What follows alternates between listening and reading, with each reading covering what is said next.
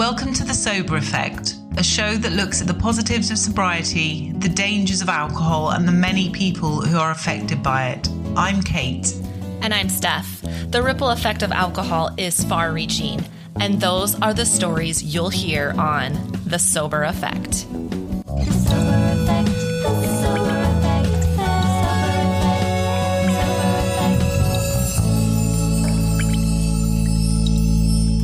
Episode 16, Steph, and we've got Lexa on today, who is a wonderful young lady in her mid-20s. Age-wise, she is, but old soul for sure, and has had to grow up very quickly. She's the first guest that we've actually ever had on who's come on to talk about the effects of alcohol secondhand. You know, her mother was a heavy drinker, and she's got a very complex story and relationship with her mother, but now she's become her main carer. Yeah, I found Lexa on TikTok.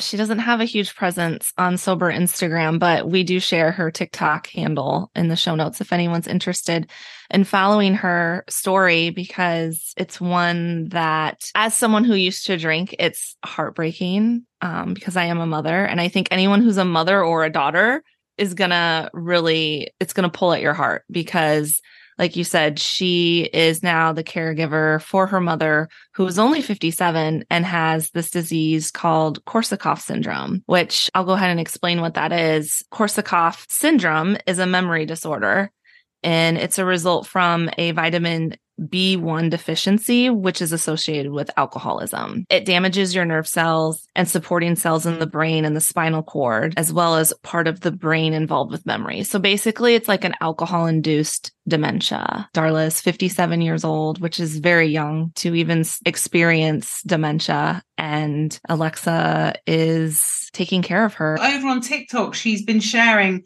videos of conversations with her mother that have attracted a lot of attention. And I think she's so brave for doing that, because it's obviously a very difficult thing to do, but it's awareness of the reality of what alcohol can do to you. And she's incredibly sensitive with her, isn't she? It's not a kind of like, look at my mom, look what I'm putting up with it. It's completely the opposite of that. She's just such a caring and wonderful young lady, but she wants people to see what can happen. And I think that's really important, because we all think, well, I might forget the evening, but we don't think about the long-term effects a lot. Well, I certainly didn't. And the thought of me developing that disease and my children having to look after me because of something that I brought on myself because of alcohol is terrifying. And I think it's a really important episode for people to listen to for exactly that reason. Yeah. We think alcoholic, we think liver damage. Probably down the line, we will discover, I've never heard about this before. And I'm sure there's tons of things that alcohol does that we are unaware of. And that's the point of this podcast, right? Is to bring awareness, because I think when people hear where this could go, it really opens your eyes to a future that you don't want. Absolutely. Well, let's jump straight in and meet Lexa.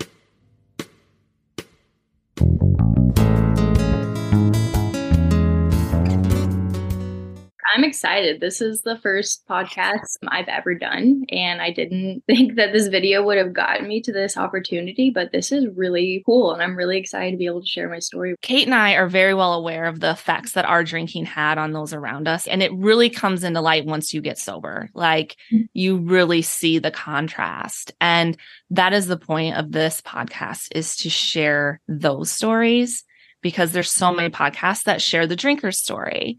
And that's important too, but a lot of people don't realize how much their drinking has a huge effect on those around them. So I love that you did your TikTok account. Definitely is going to make a difference. I mean, look at all the people that are following it and are like interested in the well-being of you and your mom. I mean, that just shows you right there. It's overwhelming. I've probably gotten more messages this last week and a half than I think in my entire life. And just the messages that I've gotten people that are in the situation that I'm in. I've gotten people that are, alcoholics that are wanting to get sober and are like, I don't want to affect my children like this. And then people that have also just not heard about the syndrome itself. I had no idea that it even existed until my mom got diagnosed. And it was really interesting because she didn't get diagnosed for a while. My dad was actually taking care of her for about 2 years, and they had been divorced for 10 years, but she was really on her last leg. And actually, the cops had picked her up, and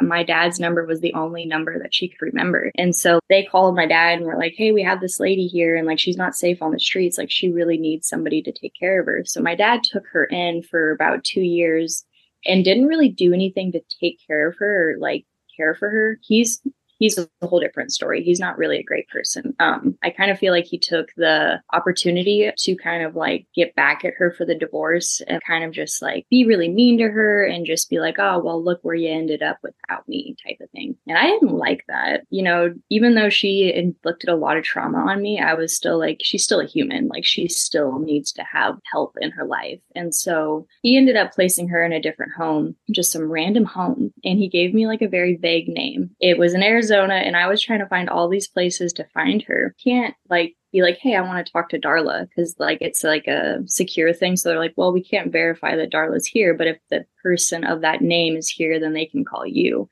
So I'm calling all these places for months. And finally, I get a phone call from her after like 6 months. And she says she's not doing well. And I end up taking everything I own. I had just been divorced about a month too. And I had just moved, and I took everything I owned and sold it. And I went down there to go take care of her. Just seeing her after so many years, because I hadn't seen her for 11 years at that point either. This was the first time I had seen her in 11 years. And I was like, who is this lady? So I was the one that had to get her diagnosed. She had gotten the illness, but didn't get diagnosed until I officially became her caregiver, because I took the initiative to actually be like, what's wrong? We need answers. We need to figure out what's actually going on. And that was its own process, because a lot of the time people don't want to take people that have drinking issues seriously. They usually just kind of want to be like, oh, well, she just drank her whole life and that's just kind of what happens and you got to deal with it. No, like, there's an illness behind this, and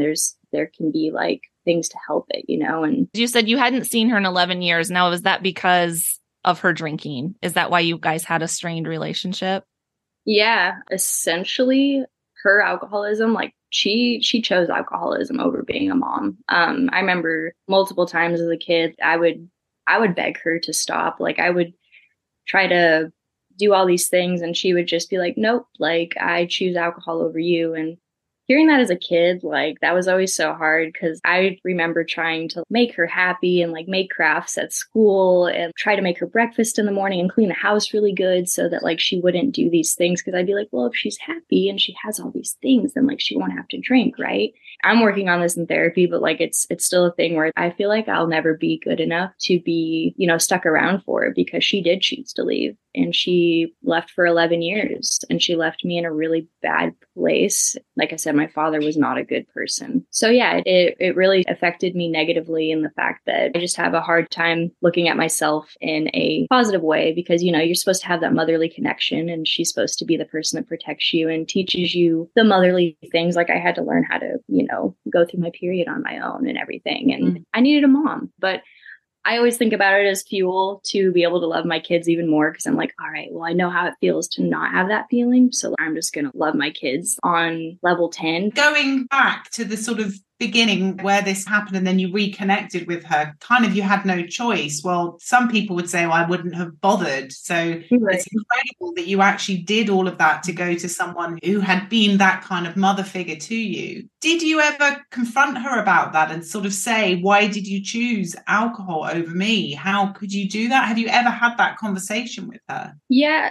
I have actually. That's one reason why I've had to choose to put her in assisted living, is just because this is a lot of trauma that I'm still sifting through myself. And I've had this conversation with her multiple times, and sometimes it's hit and sometimes it's miss. Majority of the time it's miss. And the responses I've gotten have been really difficult, because she kind of, with this disease, it looks a lot like dementia. So she'll normally kind of try to say, oh, I don't know what you're talking about, or like, I don't remember any of that. And to me, like, it's hard because I don't know if she's pretending to not remember out of shame or guilt, or if it really is just the disease. So I have to be really patient and kind and, you know, not be angry at her response, because it could really be dementia and she really doesn't remember. But there has been moments where she has kind of remembered, and then she kind of just tries to fill in the gaps with whatever excuse sounds good, because a lot of times she'll say, well, I left because I wanted you to have good education. And I'm like, I don't understand how that correlates to my education and you leaving as a mom figure. So honestly, I have to accept that I'm probably never gonna get the apology and the realization that she did what she did. I'm never gonna get that. And that's something I'm dealing with in therapy, which is a really, really hard thing to do. But it's something I'm gonna have to accept, because that's a wall that I'm hitting in therapy, I noticed, because I want so badly for her to just be like, I'm sorry, I left you and I wasn't here for you. I should have been there and I should have protected you and I shouldn't have been an alcoholic. There are kind of two sides to a coin in this instant, in that people will say, well, alcoholism is a disease. She couldn't help herself.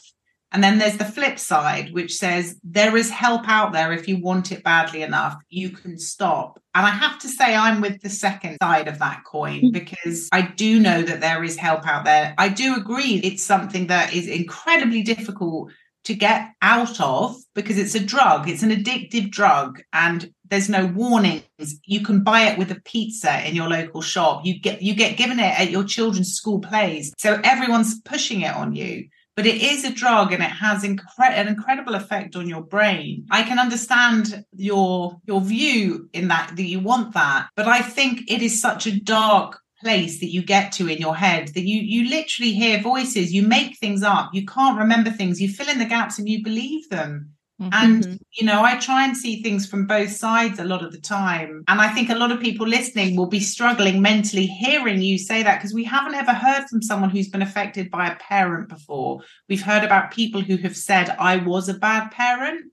But they've come out of the other side. And I'm not by any means, Lexa, sort of saying she made the choice, but there does come a point. You have to be responsible when you have children. You have to put them first, don't you? And the drug is just so strong that I think people don't think they can cope without it. And it's incredibly sad, because we've seen people so close to death we've interviewed that have come out of the other side. It is possible. I understand what you're talking about, where there's like two sides of the coin, because it's like, you know, it is a really hard thing to fight, and that's what I try to take into consideration. Like, that's why I'm here. Like, I could just be like, you know what, mom, like, sorry, you hurt me, I'm gonna go and do my own thing, and you can, honestly, it sounds bad, but she would be dying alone if I wasn't here. But I realize I have two other siblings. I have a younger brother and an older sister, and they want nothing to do with this situation.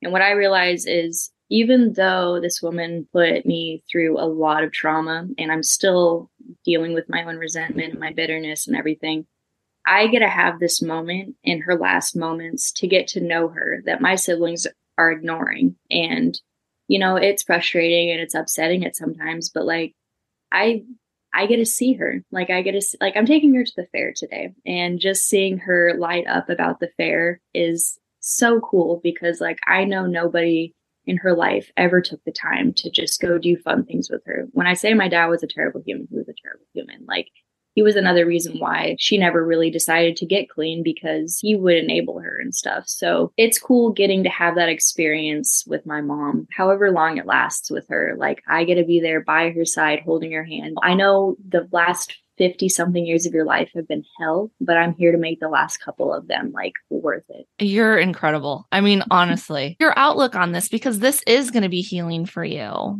because of the angle you're coming in on, because there are certain things now that are just completely out of your control, right? And there are things also that are completely out of your mother's control. You will never know now, because she has this disease, if she would have ever come around and been able to give you that. So you're making the best out of the situation that you possibly can. And I think it's the right path. It really is. Do you want to talk about where you went and got her diagnosed?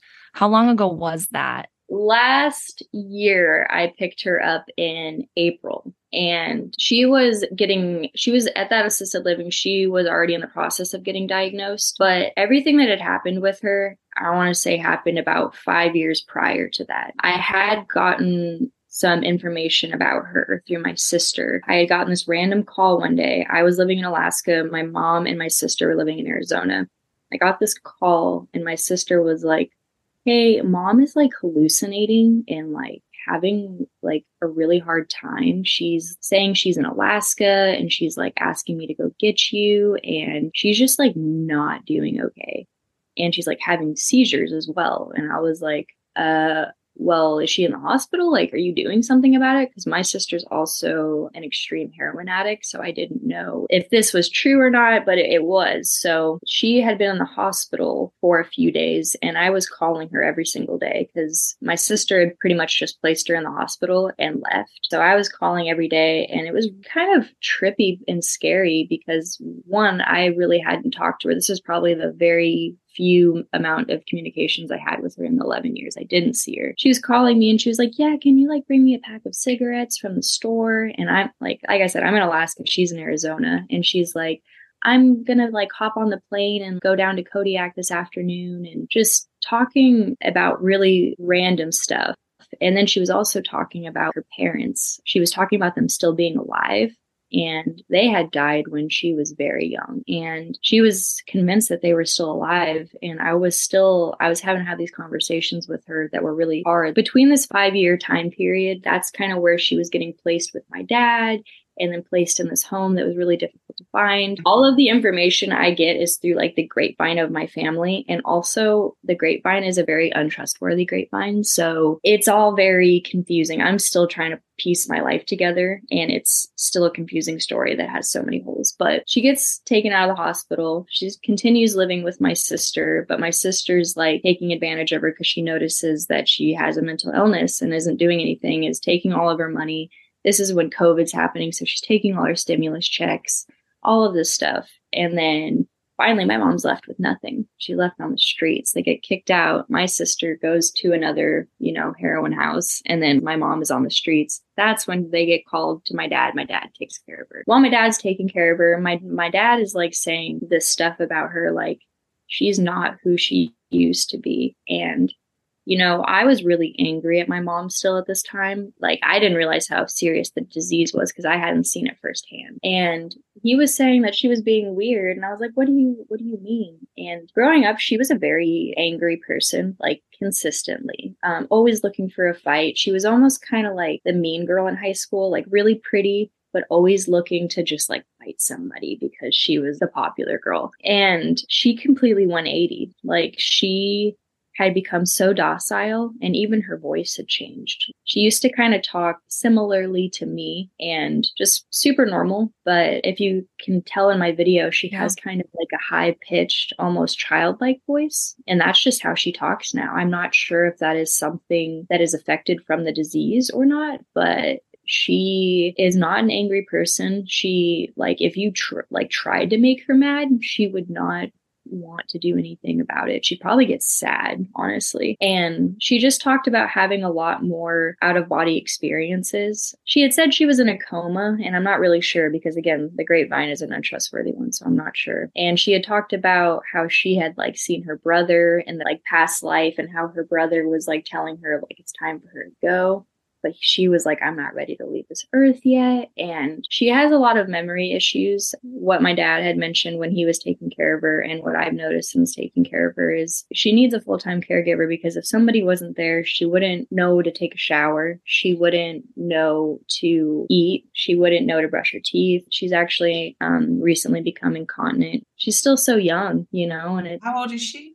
She's only 57. Wow. Yeah. And the caretakers that are actually taking care of her are older than her. And every time I go and I call an assisted living place, which I'm actually transferring her to a different one closer to me, and the caretaker for her is like, I'm older than her. Like, that is so crazy that somebody so young is going to be in my care. And I was like, it is really insane because I also have a coworker, Dina. She's amazing. And she's in her late 60s and she just does all the things in the world. She's like, yeah, I'm going up to Denali this weekend, and I'm going to Seward, and I'm going to go on a boat trip and ride the train and do all this stuff. It's just so wild to see the difference of where somebody could be, with the choices they make in their life. Going back to what you said actually about her becoming so docile and being quite an argumentative person, I wonder if that's got to do with the fact that I think in order to have an argument, you have to be quite confident and you have to have ammunition in the form of words. You've got to be sharp. You've got to know what you're saying. You've got to come back. And actually, if you've lost your confidence in your memory and you're worried about humiliating yourself or saying something, it's going to be impossible to do that. And actually, I used to completely forget evenings. And I'd wake up and I'd ask a question and someone would say, we had that conversation last night. Can you not remember it? And it was mortifying. Definitely shrink into myself while I was trying to work out what was happening. And you lose confidence in, am I going to say something and everyone's going to look at me? On a much bigger scale, I wonder if that's what's happening, is that she realizes that she's not quite got a grasp on reality and what's happening. I mean, do you think she knows what's going on at the moment with her? Do you get times, I'm assuming she doesn't drink anymore, but maybe I'm wrong. Does she still drink? No, she actually doesn't drink since, she was placed in that hospital in my dad's care and in my care. It was definitely not an option, not something that we kept around. I personally don't drink myself. And if she was drinking in this situation, I really don't know if I'd be able to be a part of this situation because, like I said, she was a very angry person. When she was drunk, she was violently drunk. And so, it is an interesting perspective to look at it like that. Like I never really looked at it like, oh, maybe it is because of the lack of confidence, because it really is just so 180. Like we haven't gotten into situations like I have when I was a kid. When we were kids, it was like so fueled and everything. Like we've gotten into disagreements, but nothing to where it would initiate her to get that angry. So I guess I haven't tested it. Not something I want to test. Honestly, I noticed that when things do get stressful for her, she almost kind of zones out. Like even her eyes kind of change and she kind of she goes somewhere else. Like it's very interesting to watch because she'll start to shake almost, like she'll get these tremors in her hand. It's almost like she's having a psychic vision or something. I'm not sure if she really is, but it's just the way that her face looks and how she reacts to stressful situations. It almost looks really similar to a PTSD breakdown and stuff like that, which I've noticed is a big issue for her. She's had so much trauma and has done nothing to try to treat it. And I think a lot of that plays into it because she'll have stress-induced seizures, I've noticed. If we're going down the highway and somebody like slams on their brakes or something and I have to slow down kind of quick. And she's been in a lot of bad accidents. So she'll start to get really triggered and she'll start to shake and almost think that she's in that position again. And so you'll have to calm her down and be like, no, mom, you're here with me. It's okay. You'll have to explain the surroundings to her, explain to her that she's okay. She'll have a memory that this is danger. I've been in a dangerous situation. And it's like smell. You can smell something and you can suddenly feel this wave of emotion. Yeah. And it's not until you remember that it's your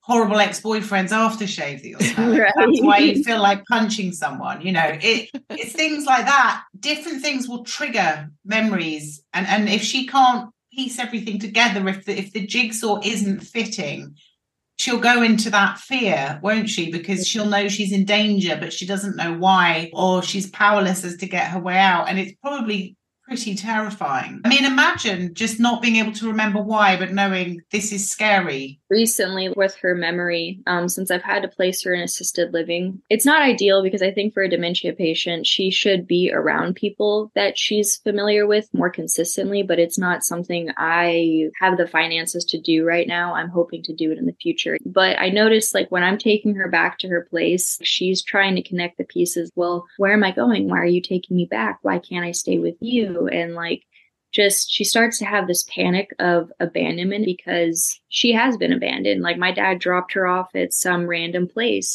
She was left on the streets. My sister took everything she owned. She has this constant fear of somebody's going to leave her and no one's going to be there for her. And when I was looking at the assisted living homes, I checked out 2 yesterday and I had her come with me and I was like, Mom, which ones do you like the best? One has a bigger bed, but this is a little different. Which one fits you better? She was like, I want which one is ever closest to you. That's all I care about. And I don't know. It's just really interesting. She's doing better when I'm around, but definitely when I'm not, the memories start to flood her and she starts to get scared because she doesn't have that sense of comfort of, okay, I have something to hold on to that is familiar and that is going to like almost like a ground base, I guess, if that makes sense. Well, it's like finally there's a good mother in the relationship, but sadly it's you. Yeah. And she's an incredibly lucky woman because her alternative situation is incredibly sad and desperate. Yeah, no one at 25 should be worrying about the things that you are having to worry about. I mean, these are the things we deal with our parents later in life, you know, when we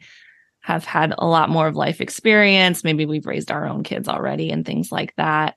Do you want to elaborate a little bit more on like some of the things that you are going through in your life, like how it's affecting your day to day? This has been by far the hardest thing I've ever done. I got divorced at a young age and I thought that that was something that was going to be hard, but no, this was hands down the hardest thing I've ever done. Just the stress. One, they don't tell you how much paperwork goes into this. There's an incredible amount of paperwork that goes into trying to get help from the state and from the government and everything like that. And it's time consuming. And it's something that like I said, I never thought I'd be dealing with at such a young age. I thought that, you know, my children would have at least maybe got the chance to like meet my mom or something like that. And I'm not sure if that's even an option really. And, you know, what I really think about is what it's going to look like at the end. That's what stresses me out the most because right now it's just the day-to-day stuff. And, you know, it is hard, but like I said, I get the opportunity to get to know my mom again. And it's not an ideal situation, but it's an opportunity that was given to me. But thinking about what it's going to look like at the end is what gets me because, like I said, my siblings don't want anything to do with it. And so imagining having to go through the final stages alone is going to be the hardest thing to deal with. I talked to her about what she wants that to look like. And luckily her answer is always the same. So I don't have to, you know, worry about like, oh, is this really what she wants? Or is this just a day thing? But what I deal with on the daily was definitely now what I deal with now is not as hard as it was when I first picked her up. I was not able to work at all. I was taking care of her full time and I was basically just door dashing to be able to make ends meet. And I'd bring her door dashing with me and it was kind of fun because she was able to go to work with me and everything like that. But this is something I would never wish upon anybody. I miss her. Like, I miss her so much. I want to be able to just go do the normal mom and daughter things and be able to talk to her about boys and like what it's going to look like to have kids. And when I do have kids, like, mom, is this normal that like my boobs are doing this? Or like, you know, it's just, it's almost like being able to like tap on a piece of glass and like you can see the person, but you just can't touch them. And like you can't like really get that person that you know is there. But I don't know. I'm also noticing that like her quality of life is starting to deteriorate. And so it's always a question of like, how long is this going to last? Because I'm not sure. Korsakoff is something that everybody is still trying to figure out what it looks like, what it ends like, how to fix it. And I am just going along with the ride and seeing what's going to happen. And I'm nervous. I don't know what it's going to look like, but I do have a really great boyfriend who is able to help support me through all of this. And I really don't know what I would do if I didn't have that because I was doing this alone for a while. And it got really dark just thinking like, wow, I'm 26 and my whole life amounted to me just taking care of my mom and putting all of my savings, everything that I've ever worked toward. It was crazy the amount of money that I put into this woman. This might not be the most positive thing to say, but like, as I was putting all this money into her and all this effort, I was thinking, man, where was this for me? You know, when I would be making her dinner every night, I'd be like, well, where was my dinner when I was 11? That's what I'm working on in therapy because it did get to a point where it was just so dark and so much resentment because I was just doing all these motions. And I was like seeing my friends going to concerts and like having their own families and doing their own things and their parents taking them on vacation and doing these things for them. And I'm just like, that must be nice. It's all very valid though. It's extremely Yeah. valid to feel that way. And I'm glad that you do go to therapy to work through these things, because it's really huge. If I didn't have that either, like I said, my boyfriend, my therapist, my psychiatrist, they definitely keep me afloat. And if April does ever listen to this, she is an amazing, amazing person. She's taken, I want to say, over 2 years to just help me work through it. And last 2 years, I want to say, have been the most traumatic years I've had. So when I first started, we were like, oh, we're going to dive through your childhood trauma and your past. And then it was like, haha, just kidding. You're going to focus on the present. And then maybe we'll get to the past if there's time. Do you think that the experience you've gone through and are going through will shape your decision for your sort of career? Can you see yourself wanting to find out more and tell people about what actually happens, the reality? Because we all see these bottles of alcohol everywhere, and the money wine culture. It's crap. It's dangerous. It's awful on so many levels. You know, is that something you think you might want to put your energy into, or do you think you've got so little energy left you might just focus on yourself for the rest of your life? Oh man, that's a really good question. I think a healthy balance is definitely needed. Focusing on myself has never been on my priority list ever, but again, something I needed to work on. But no, this has completely switched my life around. Just realizing, one, that it's something that nobody knows about. Two, like you said, somebody can just go buy a couple bottles of vodka, some wine, and a case of beer. And that purchase right there, that is a legal purchase, could be that person's suicide. And that cashier has no idea. You know, how can you go to a dispensary and you're only allowed a certain amount of this, but you can go to a liquor store, buy the whole place out, and it's no big deal. You know, like there has to be regulations. I personally think I'm, like I said, just excited to be able to be on a platform here where I can share this story. Like, this is incredible. I'm sitting with two ladies, you know, one across the world, one in a whole different state. And like, I'm able to sit here and share my story. Like, this is incredible. And I want to work with teenagers just because I feel like that's where it's preventable. Like, that's where it starts. That's where my mom started. And that's where people are influenced. And, you know, a lot of the times kids are left to be like, oh, well, you're a teenager, you're just going through emotions. Like, we're not going to take you seriously. No, actually, like,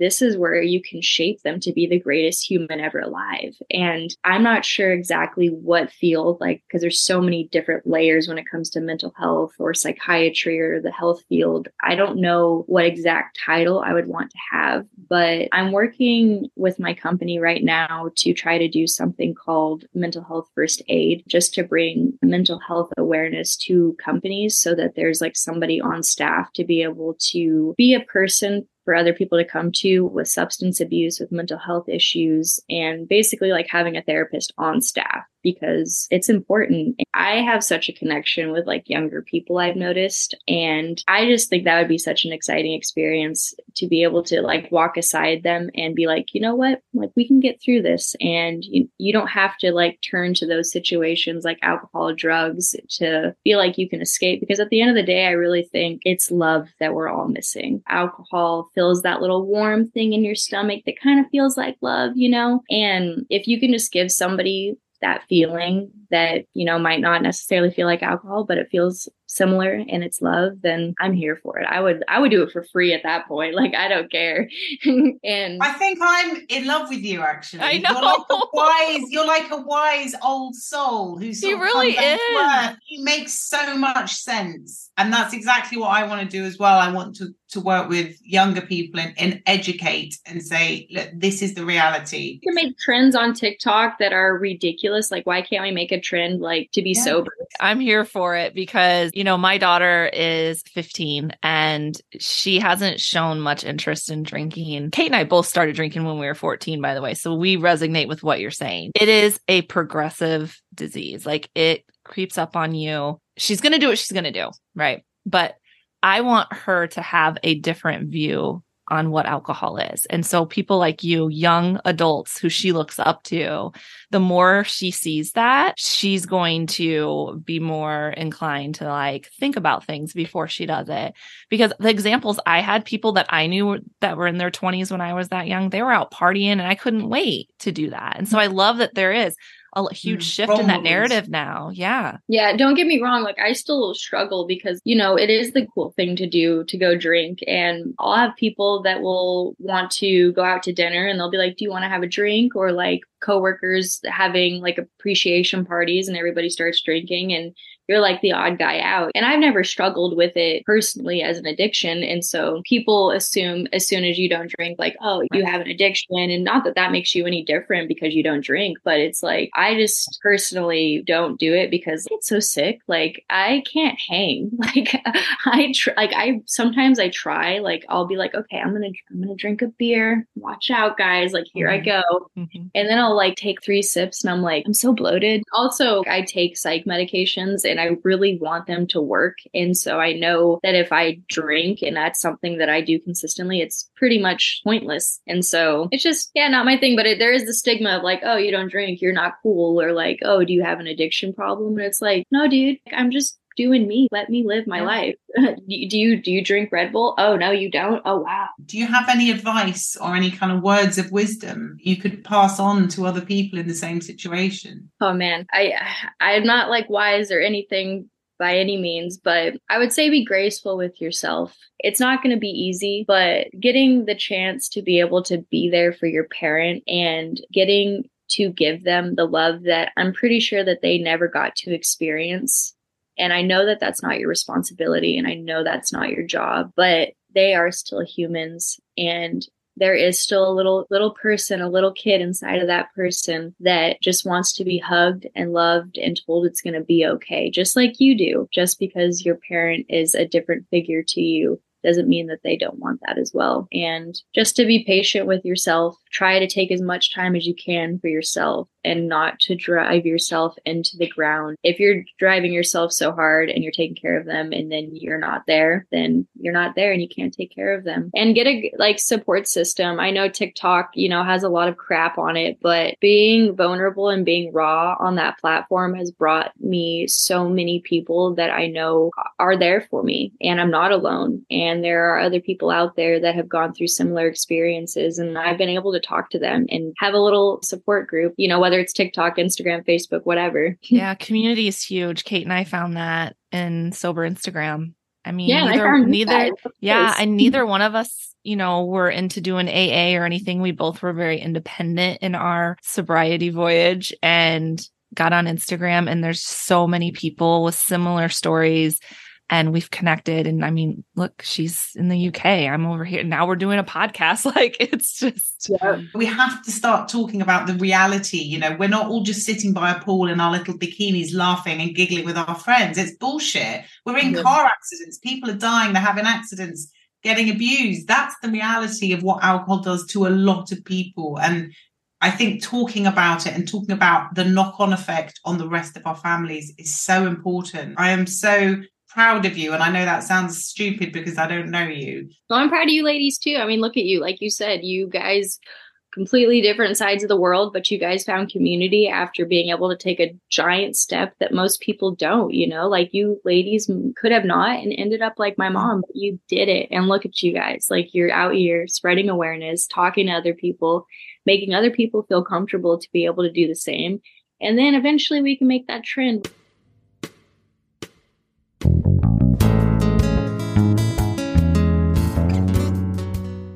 I mean, Steph, what Lexa has just sort of said when she's been wrapping this conversation up about the fact that what people really need is love. And a lot of the people who I think drink dangerous amounts of alcohol are searching for is that. And she's so wise and she's so right, because by giving someone something that they're missing, they don't look for it elsewhere, do they? And love isn't going to damage you the way that alcohol does. I mean, it's just such a wonderful way to look at it. Yeah. And I love that she has been able to find empathy for her mother in this journey. I mean, she's coming in at a different angle, and I'm so proud of her for that. And I think she is going to be so proud of herself at the end of this journey that she did that. She's going to have zero regrets. We always want to blame the person.